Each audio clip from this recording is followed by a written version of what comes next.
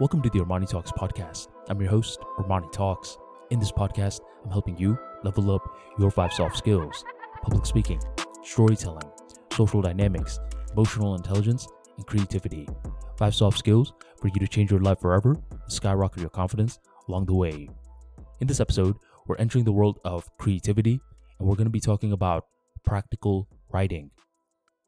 You don't always need to become this full-blown author in order to take your writing skills seriously.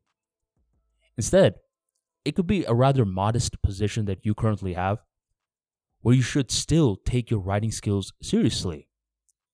Let's say you're currently an intern who's working your way up in your respective career. I guarantee you that at one point or another, you're going to have to send an email. I guarantee you, at one point or another, you're going to be in a meeting where you have to take notes. And I guarantee you, at one point or another, you're going to have to ping someone else in order to interact with them. And during these bursts of writing, it helps if you feel comfortable in terms of expressing yourself so you can turn your personality into words. Nowadays, information technology is seeping into different corporations where the main way to communicate is through writing.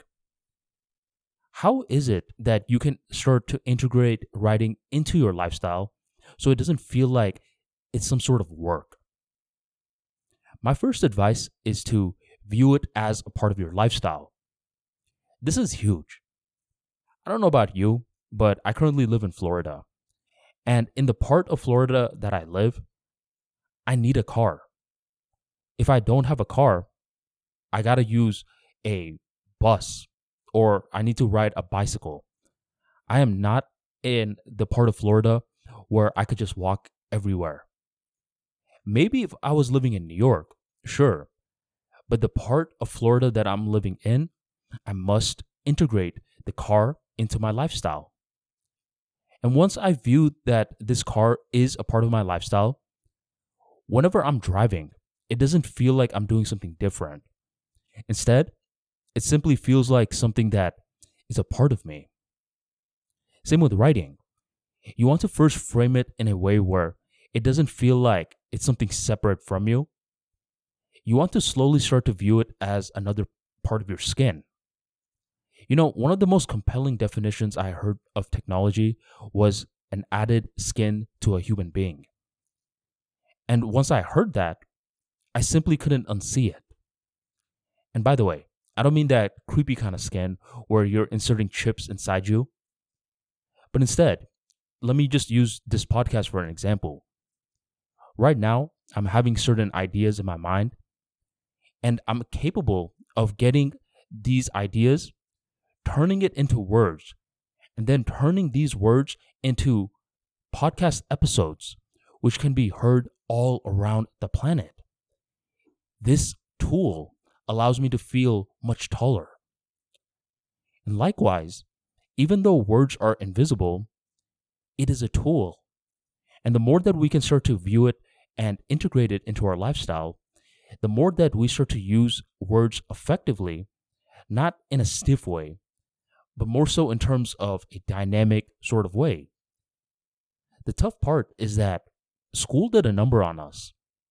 I don't know about for you, but in school, for me, my English teachers hated me. They'd be like, "Yo, Armani, you suck. You can't write that well. You should at least work on your grammar. Come on, Armani, you're such a bright student in math. I know because I'm speaking to your math professor a lot, but you're not a good writer." And this would hurt my feelings sometimes. She wouldn't really say you suck, by the way, but she would imply it. I could hear it from her tone.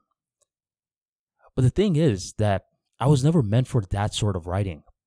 I was meant to lead with the ideas first, and then I fact check with the grammars, the spelling, the punctuation. All that stuff comes later. In school, they try to convince you that that kind of stuff comes first. You want to know a little secret? If you're trying to converse with your coworkers and you're writing, it's much smarter to be informal from the get-go. The person who decides to be informal first often is depicted as the more charismatic presence. You know, the person that's automatically making jokes, the person who every now and then uses a strategic slang word, a person who uses more emojis. That person is loosening up the mood. That's not the stuff that you get rewarded with in school, but you do absolutely get rewarded in the real world. Start to view writing as an integrated part of you.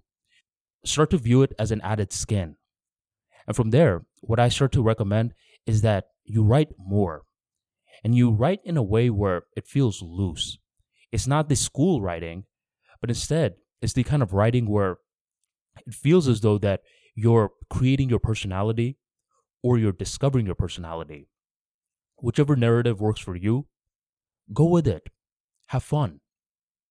And to give you one final tip in order to make this writing process fun, what I recommend is when you're writing, write with a small little smirk on your face. This is going to allow you to attach positive emotions to the act of writing. So whenever you are conversing in emails, in pings, in text messages, you're not acting like you got a stick up your butt. Instead, you feel loose. You're like this rubber band that is dynamic, that can adjust, and that can show your personality through words. That's the truest essence of creative writing, and I highly recommend that you start to integrate it into your personality. Are you currently looking to improve your creative writing skills? If so, look no further. Be sure to check out my book, The Prolific Writer, The Holy Grail of Creative Writing. In this book, you're going to learn the history of creative writing, so you turn your understanding from 2D to 3D with the art of the pen. You will learn creative writing exercises that you can do in order to take your mind to the gym, and you're going to understand how to overcome writer's block forever. Sound interesting?